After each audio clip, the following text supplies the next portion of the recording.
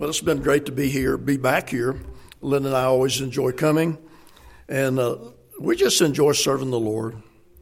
You feel sorry for people that don't know Christ as their Savior because they don't know the joy they're missing out on. And we've been at it a long time. Some of you have heard me say it and others not, but coming up 3rd day of July, we will finish 53 years together. And we started out just little country hillbilly kids that didn't know anything much. But we knew this. We just wanted to give our lives to the Lord. And God let us go to Africa and spend a good portion of our lives, 20 years there. And then I've been from General Santos to Ilocos Norte in the Philippines, and most every places in between. You went through my town. Yeah, I know. And I've been all over. And I love the Philippines. I eat Adidas and shoestrings. Yeah. It's chicken feet and chicken intestines. And some other delicacies. Balut. I like balut and eat it. Have eaten it all over the world. Anybody not know what balut is? It's a duck egg the duck's been sitting on about 18, 19, 20 days. It's almost ready to hatch. So they're delicious. The key to eating balut is just don't look at it. You eat it at night. That's what the first one I ever ate was in church in the Philippines. I'd preach Sunday night.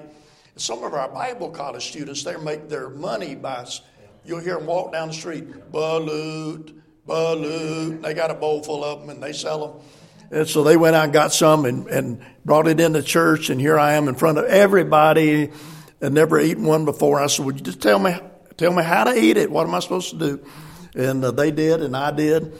And then the Filipinos said, Brother Godfrey, we raise both hands to you. Because we love them, but we eat them in the dark.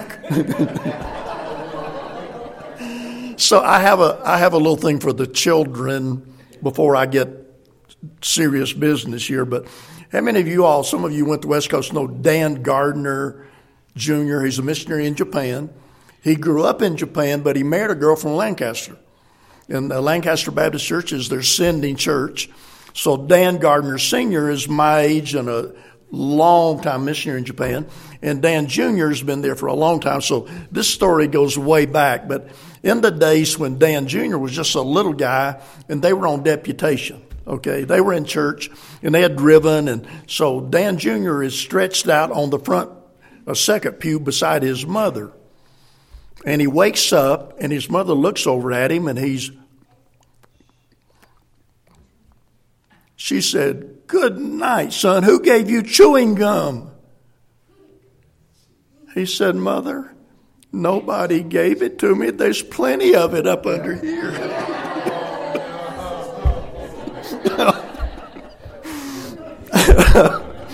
Anyway, I'm sorry. I can't help it. Is anybody else like me? I see the funny in things that sometimes other people don't see humor in, but let me tell you a story tonight. This week I've told you about our years, at least a couple of stories from our years. We lived in the Sahara. And now, literally, we rode camels. Where we grew up in South Carolina, they smoked them. But where we lived, we rode them. But we lived in the desert, and it was interesting. We had 2 children. When we went there, we had 2 children born there. Our 5th child was born in America, but he was only 2 months old. We took him back to Africa.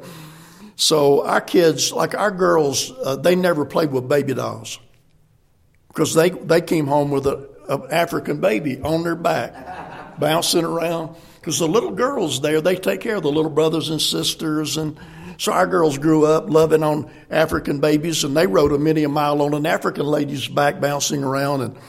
And our boys, we ended up living down in the jungle. And we tell people, I already told you that, we had more fun than a barrel of monkeys because we ate them. We had a chimpanzee named Chocolate. Somebody ate the mother chimp. And they came down to our house and had this little baby chimpanzee, and it just was the biggest pet.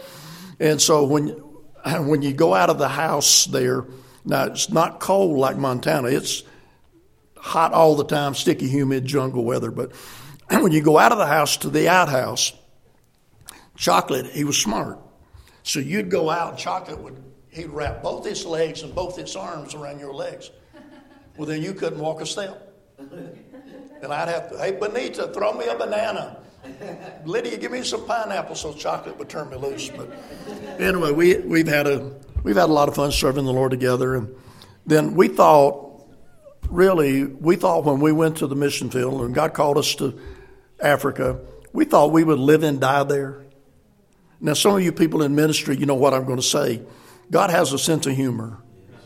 And he has a way. Most of us who, like me, I work now in leadership, and I get to go out with our missionaries and do all these things. But, there's a part of us, we still wish we were in Africa. It's a lot less complicated life is when you're on the field planting a church than it is to travel all the time and sleep in somebody else's bed, keep somebody else's schedule and all that. But we've enjoyed it. And I just want to start off by saying that if you feel like that serving the Lord's a drudgery, I'm just afraid you haven't quite understood why we do it. And we do it not to gain his favor. We already have that. We do it because of what he did.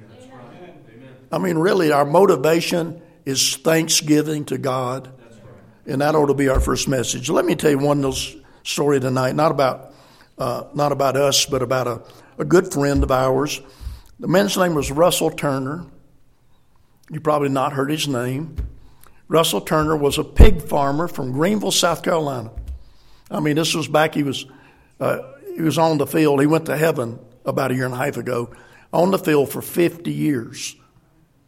But he had this farm down in Greenville, South Carolina, and way back in the days past, missionaries didn't raise a lot of money. They just kind of went. I mean, we were told, opt out of Social Security, won't be any money left, just go die with your boots on. And nobody ever told him about having a stroke or a heart attack. But anyway, Russell Turner thought, and his wife, I don't know what her real name is. They call her Bobby. That's all I've ever heard. They were going to sell their pig farm and use that money to go to the Caribbean island down in the Cayman Islands. And they tried to sell it, and nobody had any interest in that pig farm. And it went on some time, and finally one day Russell Turner was sitting at his kitchen table, and he said, hey, Bobby, go get the deed for this farm. And she did, and she brought it to the table, and they sat there, and they signed it and walked across the street to Tabernacle Baptist Church and Dr. Harold Steitler, and they gave him the title for that pig farm. Now, I know you're a long way from the east, but if you ever get to Greenville, South Carolina, right across the road from Tabernacle Baptist Church for many, many, many years now is Tabernacle Children's Home, where hundreds and hundreds of young people have been taken care of and won to Christ. That was Russell Turner's pig farm. Well, Russell and Bobby Turner went down to Cayman Brac. I mean, Cayman Brac, just a little tiny island down there. Russell Turner was one of those guys. He just witnessed to everybody and anybody, and everybody on every island around there knew Brother Turner. Pastor Turner, they called him. And there was a big, burly sailor down there named Raymond. Rough hands, calloused hands. He owned 4 or 5 ships. He delivered goods to the different islands. And every time Brother Turner would see Raymond, did you get saved yet? Raymond, Christ may come back. You need to trust. And Raymond never did it. Well, said over a year ago, Brother Turner had been a BIMI missionary for 50 years.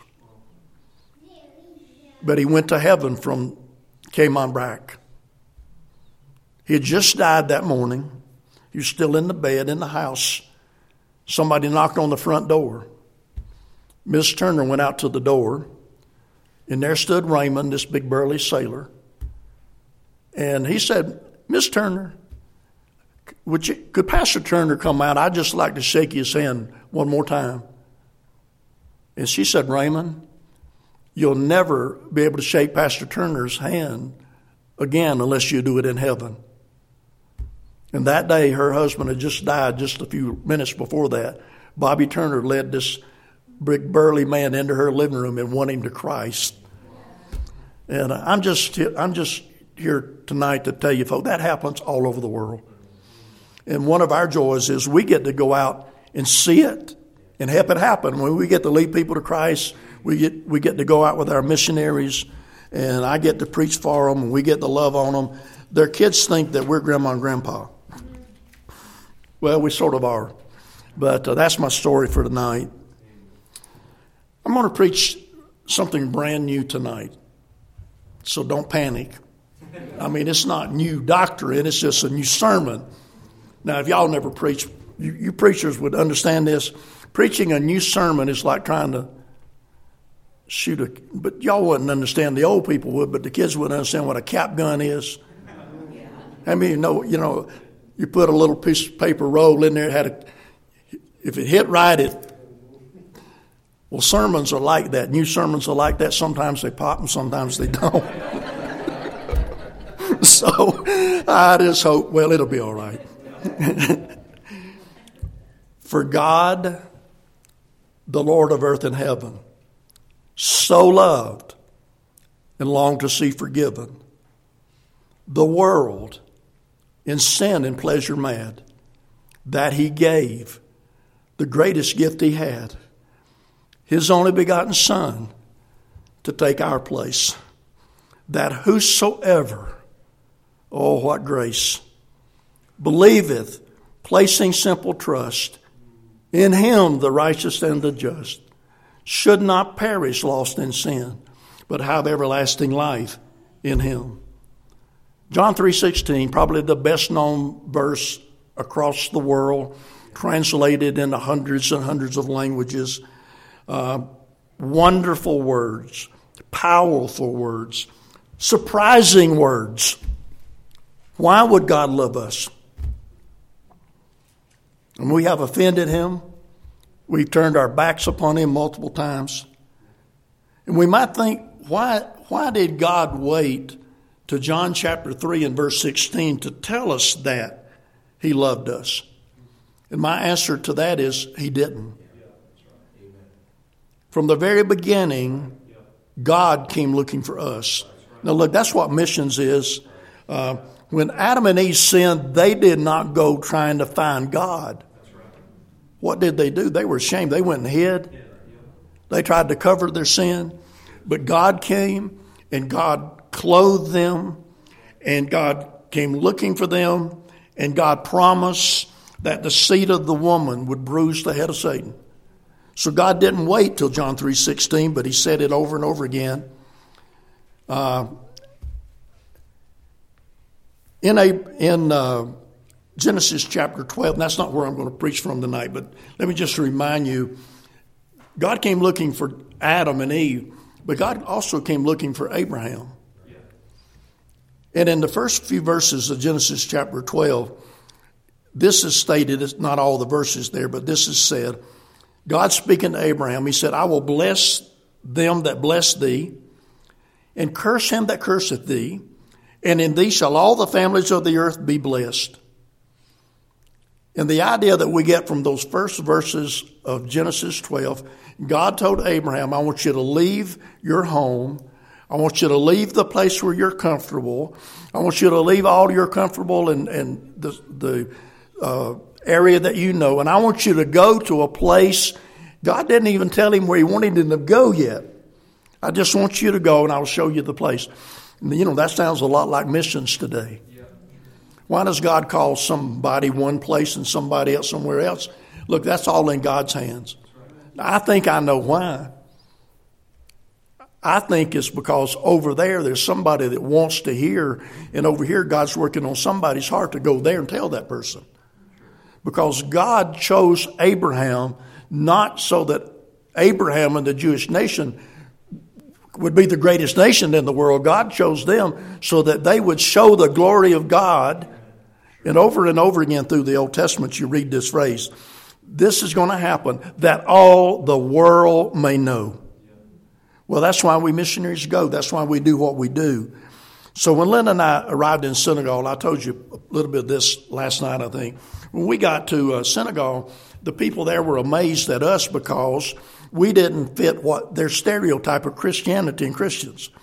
All they'd ever seen were priests and nuns, the Catholics from France, And there weren't a lot of those there. And the nuns and the priests go into a little grocery store and come out with a basket. They didn't buy food. They filled it full of wine and liquor. The priests chased the women. We got there. We had a family. My family dressed modestly. They could not figure us out. And so they would come up and ask me, how can you be a Christian? And you got a wife and children. And I would say, well, I'm glad you asked me that. Let me tell you why. I said in the very first pages of this book, you'll call the Torah, it says, for this reason shall a man leave his father and his mother and cleave unto his wife. And they're jumping up and down saying, Amen. That's Arabic, amen in Arabic. Amen, amen, amen. And then I would say this. And learning how to witness to Muslim, I learned it. I didn't get it out of a book. I got dozens of books about how to do it. Most of them I never look at. Because I learned how to do it by doing it. But then I would say, let me tell you another story in the same book, the very first book in God's book. And God told Abraham to take his son up on the mountain and offer him there. And the moment I said that, they started jumping up and down. Their eyes got that big. Oh, you believe that? Do you believe that? We kill a ram every year. They still do. Every Muslim family every year kills a ram in memory of God providing the ram for Abraham's son. And when I would tell them that story, they would jump up and down. I said, well, let me tell you the rest of it. When Yahya came, Yahya is John the Baptist. When Yahya came and he saw Jesus, here's what he said to all the people around. Behold the Lamb of God, which taketh away the sin of the world. So probably of all the passages in the Bible, and I used all of the Bible in witnessing, but I usually started with them in the Old Testament. Because the moment I got them can I say it this way, I got them on my side. Because we believe in a creator God. We believe in an all-powerful God. They named their children Abraham, and David, and Yunus, Jonas, and Musa, and Moses, and so on. So I probably used Genesis chapter 22, so that's where I'm going tonight. I probably used Genesis chapter 22 in the first part of, the whole chapter, but especially the first part of it, more than any other one passage in the Bible. I still use it because it's a wonderful story, and I'm going to call this tonight Abraham's faith promise. God blessed Abraham. God saved Abraham. God saved Abraham. God used Abraham for a simple reason, and here it is. It's repeated over and over again. In fact, 4 times. You know, folk, if it's in this book, it's good, it's true. But when God gives us something 4 times, you better mark it down. And here's what it simply says. Abraham believed God, and it was counted unto him for righteousness. It's stated in Genesis chapter 15, verse 6. It's given to us in the book of Romans chapter 4 when Paul's illustrating the faith of Abraham. You're not saved by works. Wouldn't it be wonderful if you could just get that out of people's minds? It's not by being religious and doing any kind of works. It's by trusting God and taking him at his word. Galatians chapter 3 and verse 6. James chapter 2 and verse 23. So if it's there in the Bible 4 times, you can believe that it is important. So that brings me now, that's my introduction. But don't panic, okay? If you haven't been here the other nights, anybody, how many of you say, I have not been long any night this week? And I know what you're thinking. There's always a first time. I know. But I don't think you'll find it that way. Now, preacher, you're going to have your folk put you the spotlights, one of those back here coming this way. Because if I turned around and read it this way, okay, but that wouldn't work, would it? So I'm going to read the first several verses in this chapter, and I can read it, but I'll do better with this light with my glasses. Genesis 22, and it came to pass after these things that God did tempt Abraham and said unto him, Abraham, and he said, Behold, here I am. And he said, Take now thy son, thine only son Isaac, whom thou lovest, and get thee into the land of Moriah, and offer him there for a burnt offering upon one of the mountains which I will tell thee of. And Abraham rose up early in the morning and saddled his ass and took 2 of his young men with him, and Isaac his son, and clave the wood for the burnt offering, and rose up and went into the place of which God had told him. Then on the 3rd day, Abraham lifted up his eyes and saw the place afar off. Now I just have to pause a moment. You can't read this chapter without thinking about the cross. There's so many parallels here. And in fact, it tells us later this was a figure of Christ. And verse number 5, and Abraham said unto his young men, Abide ye here with the ass, and I and the lad will go yonder and worship and come again to you.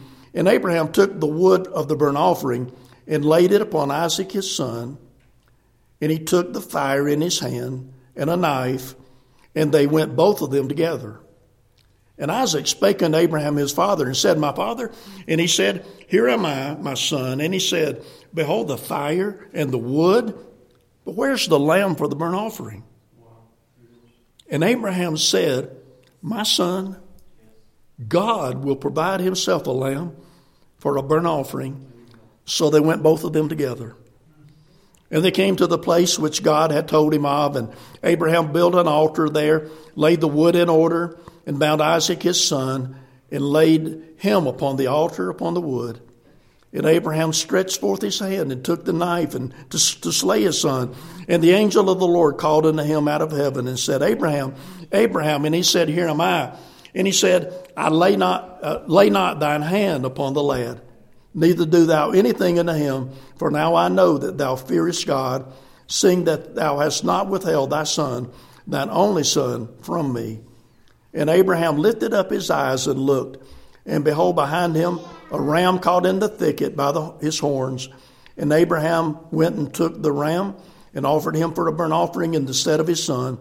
And Abraham called the name of that place Jehovah-Jireh, as it is said to this day, In the mount of the Lord I have seen it. And the angel of the Lord called unto Abraham the 2nd time out of heaven, and he said, By myself have I sworn, saith the Lord, for because thou hast done this thing, and hast not withheld thy son, thine only son, that in blessing I will bless thee, and in multiplying I will multiply thy seed as the stars of heaven, and as the sand which is upon the seashore. And thy seed shall possess the gate of thine enemies, and in thy seed shall all the nations of the earth be blessed, because thou hast obeyed my voice. Well, there's one thing for sure. You can't read that story and not get the picture of faith. Abraham believed God. And I want to just simple thoughts. How many of y'all like simple?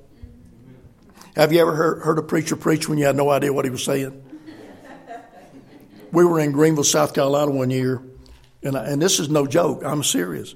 I heard a preacher preach on the difference between dynamic and dualistic monarchianism.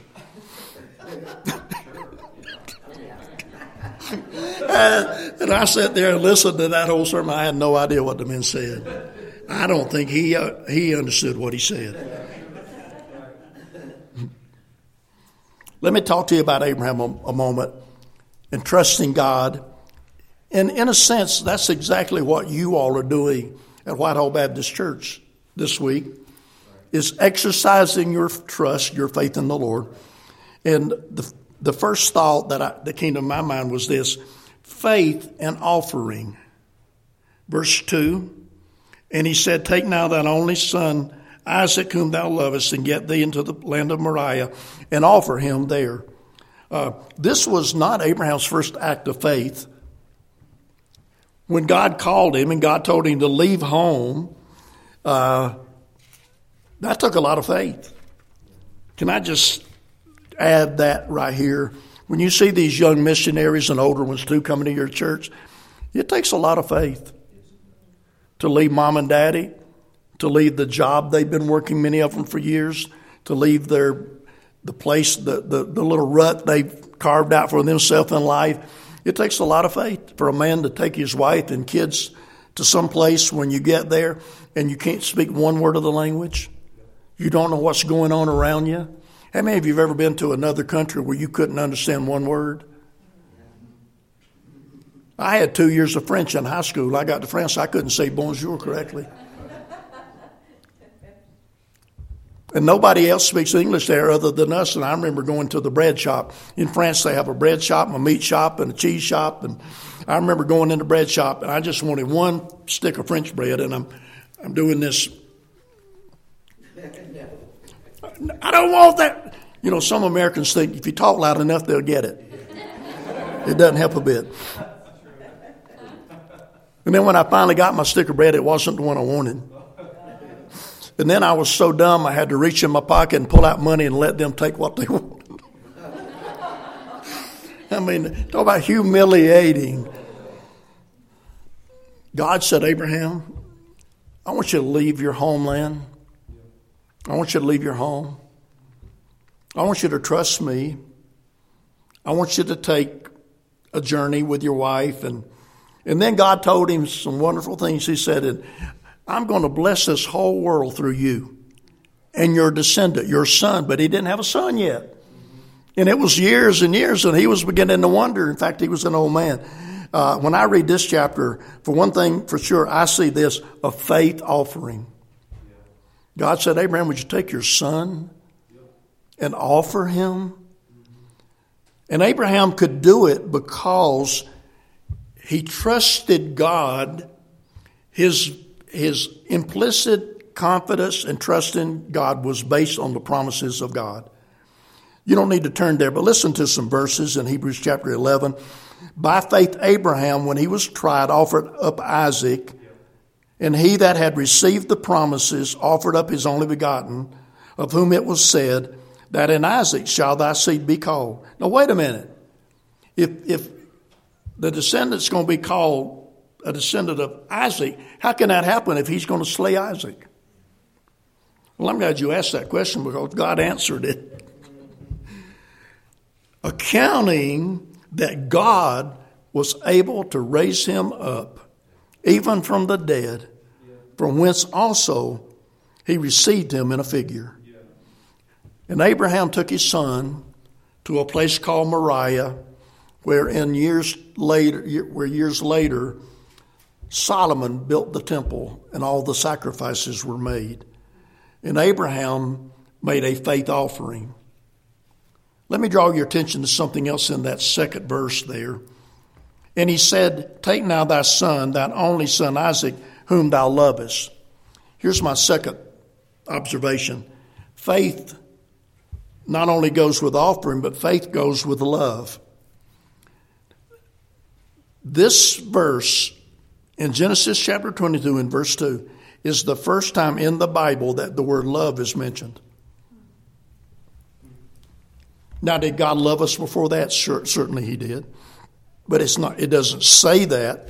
You see the power of God in creation. I think you see the love of God in coming to rescue them, but the word is not there until you come to this story. The first mention of love in the Bible tells us this.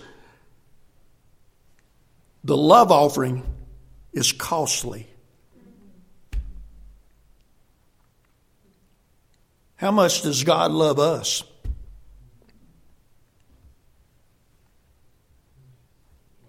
See, you don't get anything that I've said. You don't get anything about the Christian life if you don't understand that what makes us tick is when we look at that cross and realize that everything and the only thing we need for salvation took place on that cross. And he cried, it is finished. Amen. And it's not religion.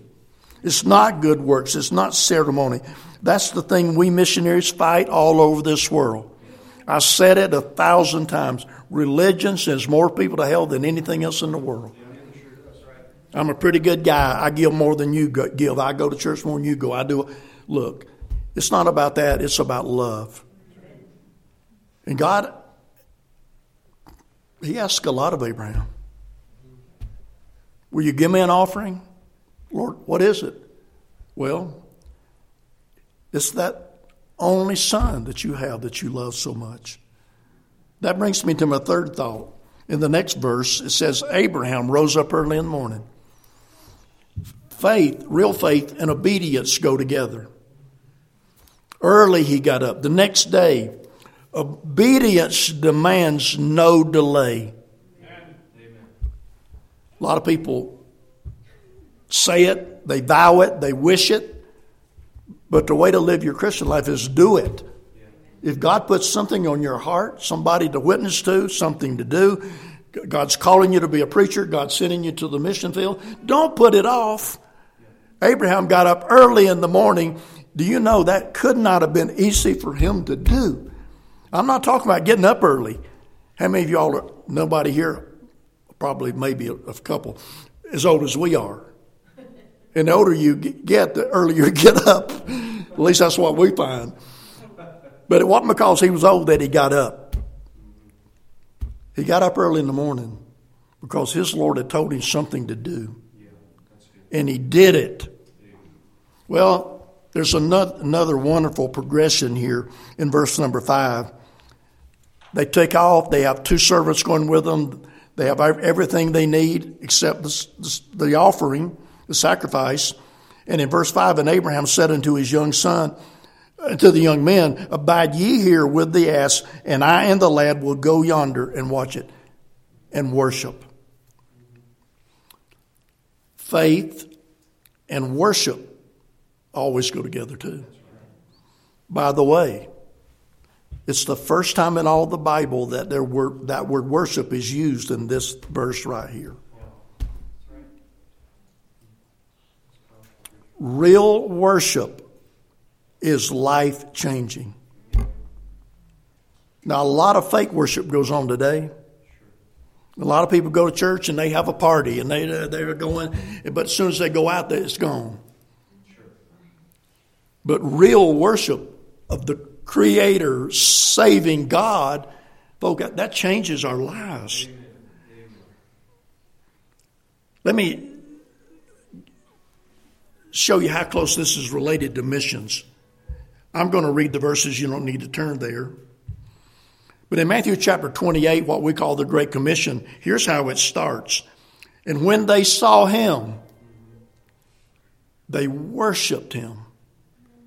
And he spake unto them, saying, Go ye therefore and teach all nations, baptizing them in the name of the Father and of the Son and of the Holy Ghost, teaching them to observe all things whatsoever I have commanded you, and lo, I am with you even unto the end of the world. Faith and worship go hand in hand.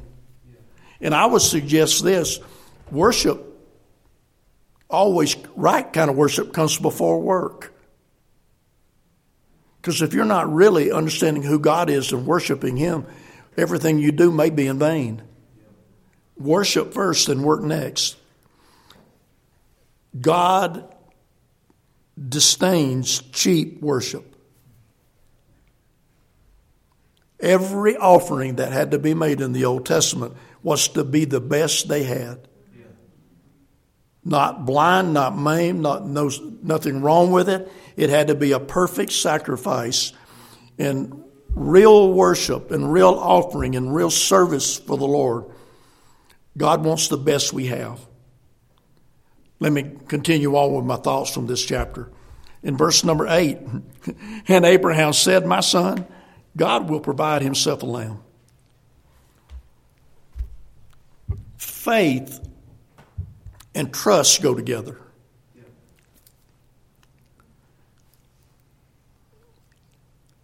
Have you ever, what was Abraham thinking about this time? Lord, I know what you told me to do. Lord, I believe you got the power to bring him back even from the dead, resurrect him. But how many of you think Abraham had all this thing figured out when he was walking? I don't think so at all. I can't figure it out. I don't know how God's going to do it. But no wonder it was stated in the Bible 4 times, Abraham believed God. But there's something to me just as great in this. Not just the faith and the confidence of Abraham, but think about the confidence of Isaac. I mean, Isaac was not a little child. He was a teenage boy. And Daddy, here's the knife, and here's the fire, and here's the wood. Where's the offering? Where's the sacrifice? Son, God's going to provide himself. And Isaac followed his father up that mountain and let his father bind him and lay him on the wood on the altar. I see amazing confidence, trust in God in that story. But then that brings us on to the next thought, and I'm almost finished with this. Faith and provision. When you trust God and you obey what he shows you to do, he will provide. The ram was offered as a substitute for Isaac. And that place they call Jehovah Jireh. It means the Lord sees. I think it also means the Lord provides. If we try to figure out in our lives, if we try to figure everything out, we're not going to do it. That's just as true about giving. Whatever, whether it be your tithe, whether it be an offering to your church, whether it be missions offering, it doesn't matter what kind it is. We can't always sit around and figure out how it's going to work. Is anybody else like us when we come to the end of the year and we realize how much we gave this last year, and we look at our budget and we think, "There's no how in the world did that happen?" It doesn't make sense. It doesn't make sense with us. But can I remind you, it makes sense with God. Because when we really love him, when we really worship him, when we really trust him, here's what it leads us to. And with this, I am finished. Verses 15 through 18, I'm not going to reread the verses. Except Abraham called the name of the place Jehovah Jireh. Faith and wonder. I don't mean like wonder like doubt one. I mean like amazement. Faith and amazement. The covenant is going to be fulfilled. God saying to Abraham, the seed will come. The seed of Isaac will come. And he did come. Can I remind all of us tonight, and that same seed will come again? And my prayer for myself and for all of us would be this: Lord, strengthen our faith. Wouldn't it be great if all of us had that kind of simple faith that Abraham's had? Lord, I believe you. I don't need anything else.